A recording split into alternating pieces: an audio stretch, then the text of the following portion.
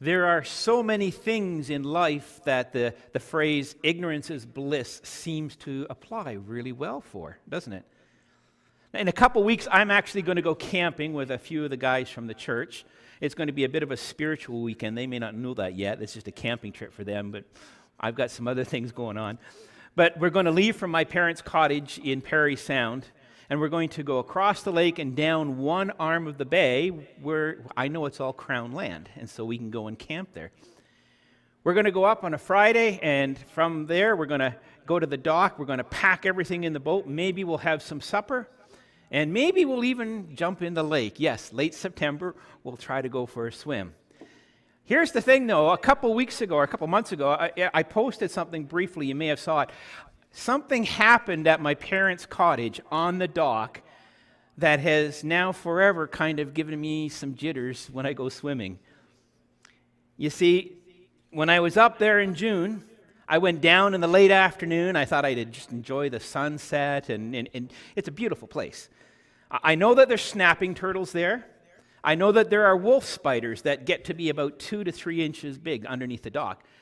But when I went down on the cement dock that connects to the wooden part of the dock, there were 2 enormously large water snakes. Now, I know that they were big because later on I went down with my dad and we actually measured the area where one of them was laid out, sprawled out completely. It was over 3 feet. These are big northern water snakes. Now, I don't have a fear of snakes. I know that they're around in the area, but you know what? Now that I've seen them on that dock, when I go up there, I'm not going to forget that they're there. In fact, I'm going to be wondering where they're lurking because obviously they've made a home there at the deck. Before June, I was happy in my ignorance. I didn't know they were there. But now, knowing that they're there, it's changed everything, hasn't it? What about chocolate? That's my experience. What about chocolate? Did you know that the USDA, the United States Food and Drug Administration, has done umpteen tests? And they say they can guarantee that within any one chocolate bar, there's going to be 8 to 9 pieces of insects. Next time you take a chocolate bar, you're going to think twice, right? Well, how about tonight when you lay your head down on your pillow? Did you know that there are literally millions of dead bugs in your pillow? You ever wonder why you wake up in the morning, your head's a little fuzzy? Often that's because all of these dead bodies, the waste and feces from all of these dust mites have accumulated over the years, and they get right down into the pile, so it's really impossible to get them out. So now I know that tonight, as you put your head down in your bed, some of you are going to say, Pastor, I wish I didn't hear that sermon. I know that they're there now. I don't have peace of mind. I'm going to have to get a new pillow. I was blissfully ignorant before I heard him speak on that. Here's the thing, though. You may not have worried about that reality. You may not have worried about that thing before you knew it was there, but it doesn't change the truth, does it? It doesn't change the reality of it. Ignorance can be bliss for kids when you take them on a wonderful Christmas holiday to a hot destination, and they have all of these wonderful memories as they grow up, but they never knew that you couldn't afford it. For mom and dad who get the visa bill coming in the next month, it affects the way you understand and enjoy it, right? Ignorance can be bliss when you're out, you take a second portion of your favorite dessert thinking that it's only 100 calories, not knowing that it's 500 calories. You may not know about something and in your ignorance not have to worry about it, but that doesn't change the reality of what's going on, the situation. And just because you don't know about something doesn't absolve you of the consequences, does it? You still have to deal with that reality. You still have to deal with the reality. You just had 1,000 calories of chocolate cake. So you're going to have to go out for an extra long walk now. So just because you didn't know about it doesn't absolve you of those consequences. Now, this idea that even in our ignorance, We're still held accountable for our actions is the foundation of Peter's sermon. He says right there in Acts chapter 3, he says, "And now, brothers, I know that you acted in ignorance, as did also your rulers. But what God foretold by the mouth of the prophets, that his Christ would suffer and thus be fulfilled. Repent, therefore, and turn back, that your sins may be blotted out." This idea that there is no ignorance in bliss, or there's no bliss in ignorance, and that you're guilty is the foundation of everything that we look at in chapter 3. It's the foundation for the preaching of Peter, for sure, but I'm going to also challenge you right now. It's going to be the foundation of what we see as the healing of this lame man. We can look at all of chapter 3 and we can say, well, there's definitely two vignettes here. We can separate it quite easily into the healing and to the preaching. And we can have two different sermons and have good sermons. But I want you to understand that this is one chapter. There's one thing going on here. And we need to understand it in that context. Now, what we're going to see throughout the book of Acts, time and time and time again, is a pattern before us. We're going to see a miracle performed that points towards a greater spiritual reality. We're going to see a wonder and amazement in the crowd as they see that miracle. Then we're going to see an explanation given of the miracle that points towards Christ. And then we're going to see the impact of the miracle and the explanation come together. So those four things, time and time again, the miracle, we have the reaction, the explanation, and then the coming together of the two and the impact upon the people. Now, I don't know when the last time it is you drove downtown Toronto. It was probably here today, but not everyone who's a street person is out. You don't have to drive very far to find someone looking for a handout down here, do you? But if you've ever visited South America, you know that they've really elevated street begging to a lost art in some ways. Because within the Catholic Church, there is this whole system of meritorious works. They don't believe that God is obliged to show them grace, but they do believe that it is fitting and right for a good God to reward his people if they're giving of alms to the poor. So everywhere you go, everyone is giving alms to the poor, and they're trying to gain God's favor.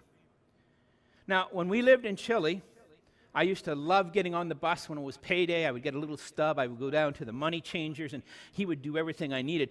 But I always made it a half-day trip, and probably to Shauna's chagrin, I was out for 4 hours, but I would go downtown, and I had this route I used to love to walk. I'd go by the presidential palace and down through the main park, right by a major cathedral.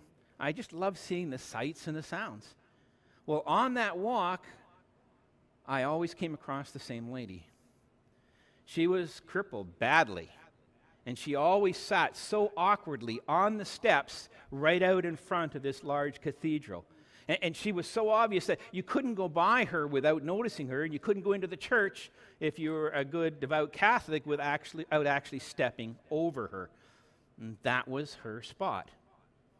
It was probably the best place in the center there because it was close to the main Plaza de Armas, the main park in the center of town, and it was right at the foot of this cathedral, so it always tugged at the heartstrings of any devout Catholic who was going by, and she always had her hand out. Every time I went downtown, I knew that I would see her there. I never knew her story, but you could tell by looking at her that she had had a very hard life. She lived off of whatever people gave her. And everyone who went by knew her, especially those who went by on a daily basis. They knew who she was. This is the same situation we find ourselves in verses 1 through 10. The same picture presented to us. A man born lame. Everyone knows him. For years he sat outside of this gate, Nicanor, or called the Beautiful Gate, sitting under this enormous gate that is elaborate. It's covered in brass. It's opulent. It is one of those things that seeing him there beside all of this opulent just would have been staggering. He's got the best place in the whole Temple Mount. He's outside of this rich gate begging for alms as people go into the temple to worship. There's two things to keep in the back of our mind about this lame man. First of all, he's been lame from birth. He's never walked. He's never ran. He's never jumped. He's always been carried everywhere. And secondly, because he was a cripple, he was never allowed to go beyond that gate into the inner courts to worship. We're also told that when Peter and John come upon him, it's the 9th hour. It's a special time of prayer. It's going to have even more significance in a little bit as we get farther down the story. But this was important. This was undoubtedly a very important time for the apostles. This is the time when Christ gave up his spirit and died at the 3rd hour. So they would undoubtedly go and continue to remember in a very visceral way the sacrifice of Christ at that hour. There was undoubtedly hundreds of people going by. This was the most attended time of worship during the day. There was 3 main times: early morning, afternoon, and late afternoon. This is the late afternoon. And because it's a good time of the day, everyone went to this one. So he reaches out and he asks for alms from everyone. Now, the last time you were on Spadina in your car, you got stopped at a street light, and you see this gentleman walking up between the parked cars with his hand out. What was your first reaction? If you're like me, I think everyone kind of puts their head down, looks everywhere but at them, right? Because you know when you lock eyes with them, it's going to be almost impossible to say no and to not do anything. And so we feel guilty. We do everything but look at them. Peter, on the other hand, does something amazing. Undoubtedly moved by the Holy Spirit, he actually commands the man to look at them in the eyes. And so they lock eyes there, and he says, I have no silver or gold, but what I do have I give to you. In the name of Jesus, Christ of Nazareth, rise up and walk. This poor man knew he couldn't walk. He had never walked before. But when Peter took him by the hand and started to help him up, we're told that immediately, instantaneously, he was able to walk. It was a miracle. He not only was walking, but he was jumping up and down. He was running around. He was praising God. And everyone was astounded. He was so excited at being healed that he actually grabbed onto them and was hugging them for a while. And then we told, in his joy, he runs into the inner court, praising God and ready to worship. I'm sure he saw Peter and John coming and thought, here are some people that look like I have a little bit of money. I'll make sure I try to get them. I'll put my hand out. I'll try to lock eyes with them. Great candidates. But little did he know that Peter was going to instantly heal him. Again, we can separate this from the context in which Peter now preaches. But what we do see for sure here, and it'll come back again in a minute, is a beautiful picture of compassion. The apostles didn't have anything to give, but what they did have, they gave. Because they had known the compassion of Christ, because they knew that their sins had been forgiven, they were able to show compassion to this lame man. We do not have the gift of miracles that the apostles did, but we can and must still show compassion to those who are in need. Because we have known the compassion of Christ, because we have known that the wrath of God for our sins has been taken away, and because we are in a right relationship of intimacy with God the Father, we can now show true godly compassion to others. Not out of a sense of obligation, not out of a sense of gaining favor or merit with God, but simply because of the overflow of joy that is our salvation. So compassion is one of our strongest motives for serving others. And as we share compassionately wherever we are in the name of Jesus, we minister to the soul of that person. Well, as I indicated earlier, miracles in the Bible were mighty acts of God, and they have a very specific purpose. They validated the truthfulness, the veracity of what was preached, what was spoken of concerning Christ, right? So that you have the Word of God with a visible demonstration that can only come from the power of God. In this case, the healing of the lame man portrays what salvation does. It preceded Peter's preaching, but that's important to understand because it's upon this wonder, it's upon this amazement that Peter now stands forth and says, I'm going to tell you what's going on with this lame man. You've seen this. I'm going to explain it. I'm going to tell you who Jesus Christ is. So the miracle becomes a very powerful stage for a very powerful message. The healing acted as a visual display of the power of the gospel, the power to change lives. And it points to the spiritual truth that Jesus Christ transforms our lives. Here was a man lame from birth, never knew how to walk. It wasn't simply that his muscles had atrophied, they had never developed. The joints of his ankles were never set in place. They were never in its socket so that he could never ever stand up. And he was always joyless in his misery. He was condemned to live a life begging, never being able to worship with the rest of God's people. And yet, now, in the name of Jesus, this man can not only walk, he can jump, he can run, and he's able, most importantly, to go into the temple and worship God. Jesus takes broken, sinful people and makes them whole. And he gives them access directly to the Father. That's what this picture of this miracle is giving. More than the physical reality, it's pointing to the spiritual reality of the fullness of healing that is in Jesus Christ.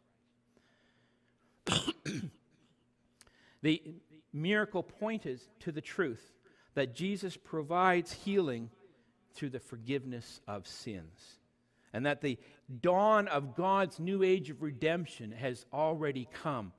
And in fact, it was the perfect miracle at this time because according to Isaiah 35:6, in the day of the suffering servant, then the lame shall leap like deer.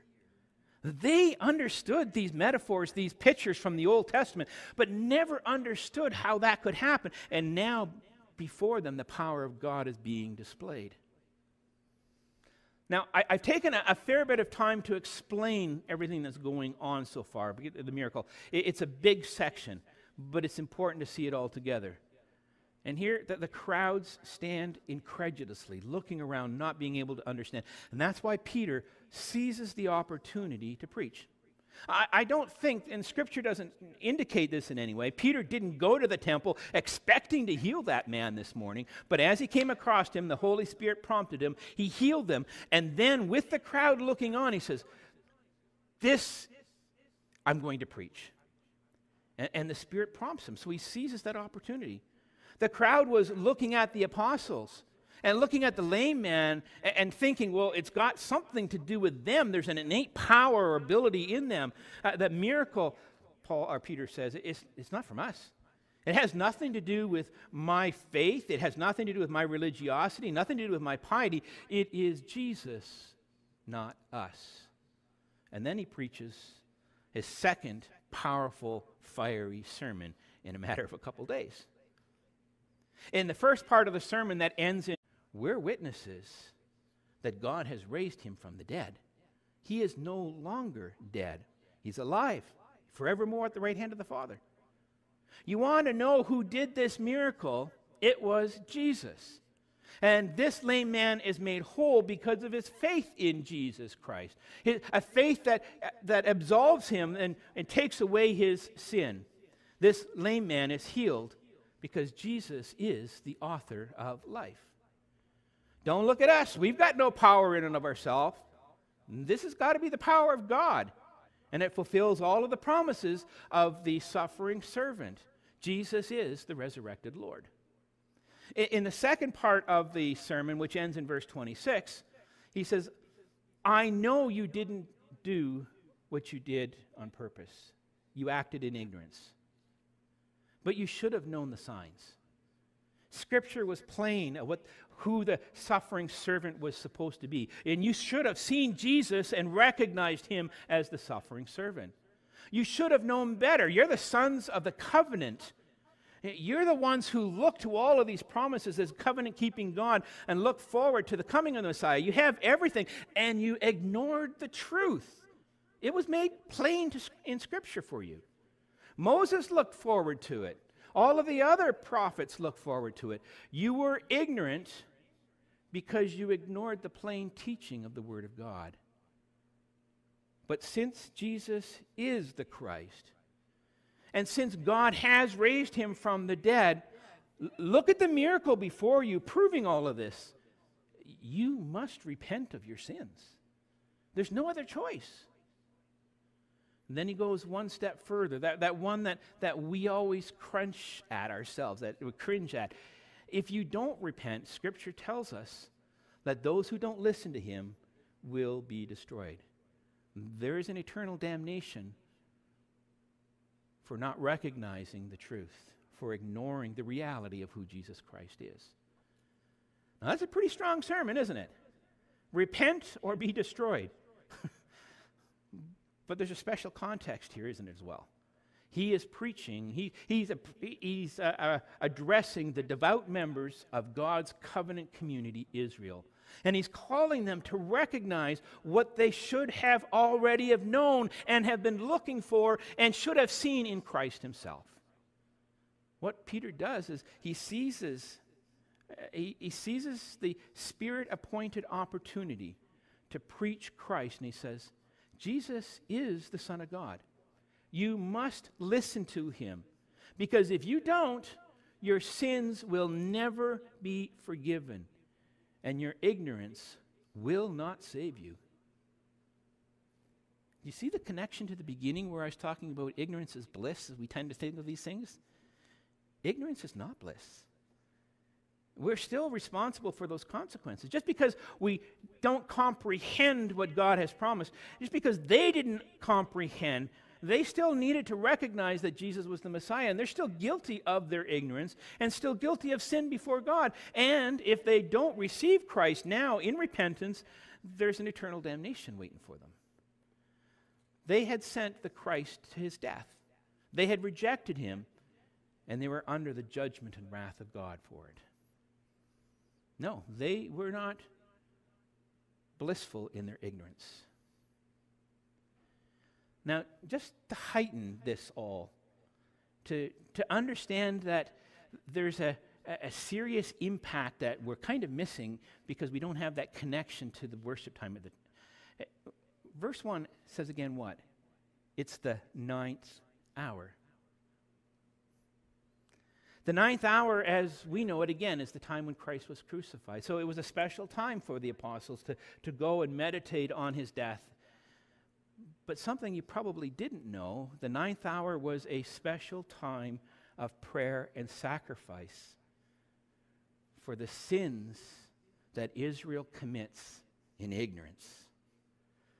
The sins that they commit during the day that they didn't know they had transgressed. So every day at 3 p.m, the faithful would come to the temple. The shofar, that horn, the ram's horn would be blown. The priest would come out in all of his finery. He would go into the inner sanctuary, and there would be a perfect lamb sacrificed for the sins of the people. Outside, the people would be singing Psalm 66. Come and hear, all you who fear God, and I will tell you what he has done for my soul. I cried to him with my mouth, and the high praise was on my tongue. If I had cherished iniquity in my heart, the Lord would not have listened. So this sacrifice at the 3rd hour is called a sham. It is a sacrifice to atone for the sins that the people of God have done that day that they didn't know they had done. Sins of ignorance. Here, the holiness of God demands a sacrifice of sin, even though they didn't know that they had sinned, because we are sinful creatures. So while the fanfare is going on in the inner sanctuary, in the inner courts, Peter's preaching Christ crucified. While the lamb is being sacrificed for the sins of ignorance for the people of God, Peter's outside saying, repent and receive the forgiveness of sins. While the people are outside singing and praising God and saying, we know that we're sinners and this time is wonderful. If we have cherished sin in our heart, then we offer ourselves unto you in this sacrifice. And Peter's outside the court saying, forgiveness of sin is only possible in the name of Jesus Christ. So we have all of the religious fanfare going on inside, and outside we have the preaching of the one perfect Lamb who was sacrificed for sin, even the sins of ignorance. God has raised Christ from the dead. You see this man walking and running and jumping and praising God? He bears testimony. Repent, and your sins will be forgiven. Now, how does this all tie in with us today? Because, again, these are very specific redemptive events that are recorded for us in Acts that we can't reproduce. But there is spiritual truth that applies to us that we need to take with us as we go forth into the world. The lesson for us as we engage our culture today, it's a serious reminder that God has plainly revealed the identity of Christ to the world. He's done that by raising him from the dead. God never raised Confucius from the dead. He never raised Mohammed or Buddha or any other religious leader.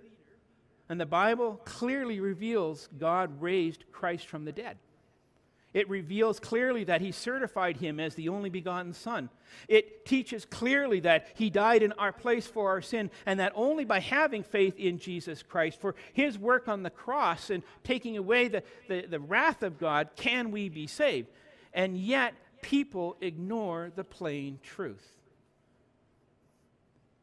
We know that we're all sinners from birth. Romans 1 tells us that since the beginning of time, God's invisible qualities are clearly perceived in creation, so that there is none with excuse.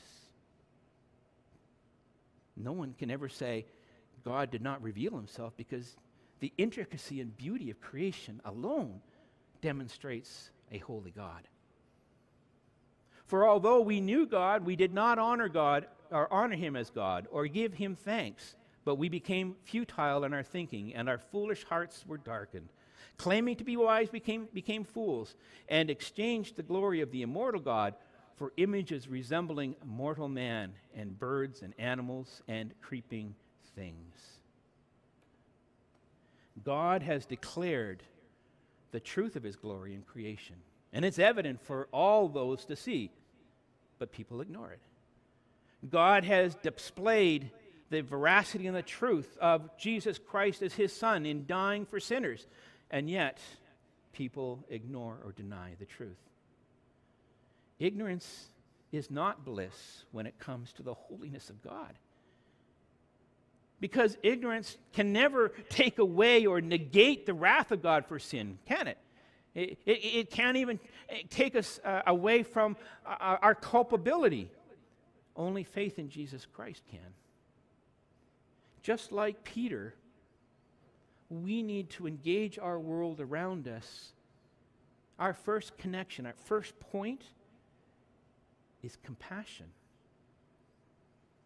Knowing that these people are lame spiritually. They've never been able to walk in faith. They never will unless someone speaks the gospel to them. A compassion that says, we understand because we were once like that, and now we rejoice in the goodness of God.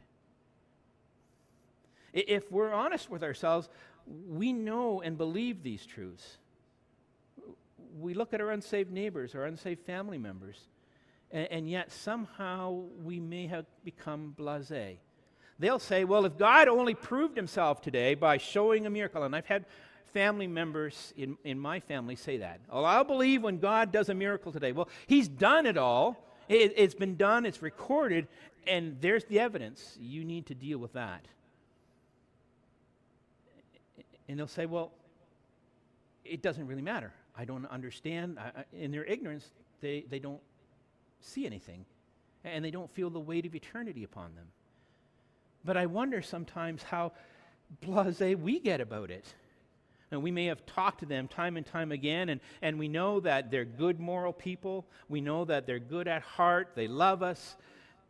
But is the fire of our conviction compelling us to seize every opportunity to show compassion, and with that compassion, preach Christ crucified? It is the ardor of our compassion, knowing what they're facing. Could be this afternoon, it could be a couple years from now. But if they do not receive Christ as their Lord and Savior, they will be judged in their ignorance. Again, we know that, but does it compel us to show compassion, to go back time and time again, to be like Peter when they can't walk spiritually, and grab them by the hand and say, let me tell you about Christ, and see the Holy Spirit do a miracle in bringing life? If you're here this morning and you've had a religious desire and you think that everything is okay, you're coming to church, and maybe you've been here a long time, you're even a member, but you've never been born again. You have never repented of your sin.